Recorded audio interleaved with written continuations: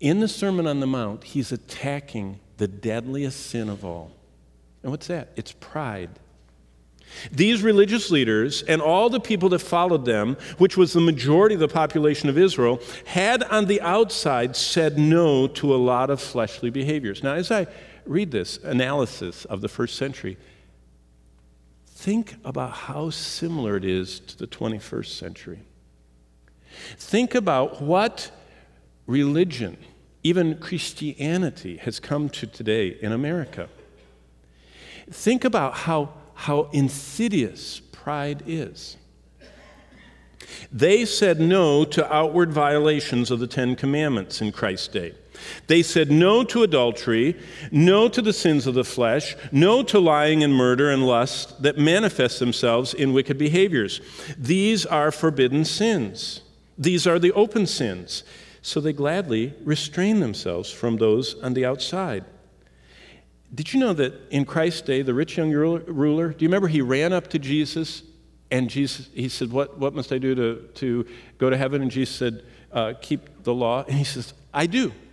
And he was not, he really outwardly was keeping all of the Ten Commandments. And he wasn't the only one.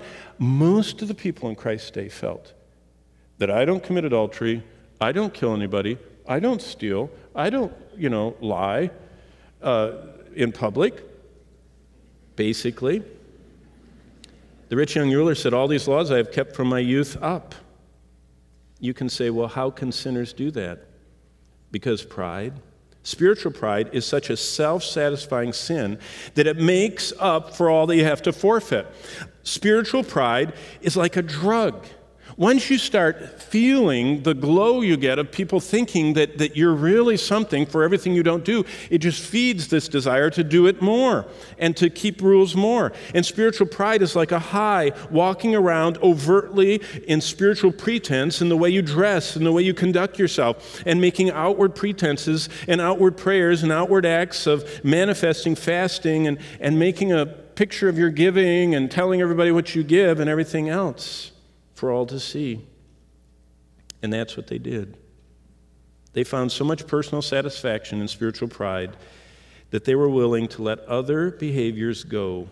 Spiritual pride is very powerful, but it's also a damning sin. It's the deadliest, because you can't tell why someone is living this way. Is it because God has given them a new heart? Or is it because they're proud of the fact that they are outwardly conforming to God's law?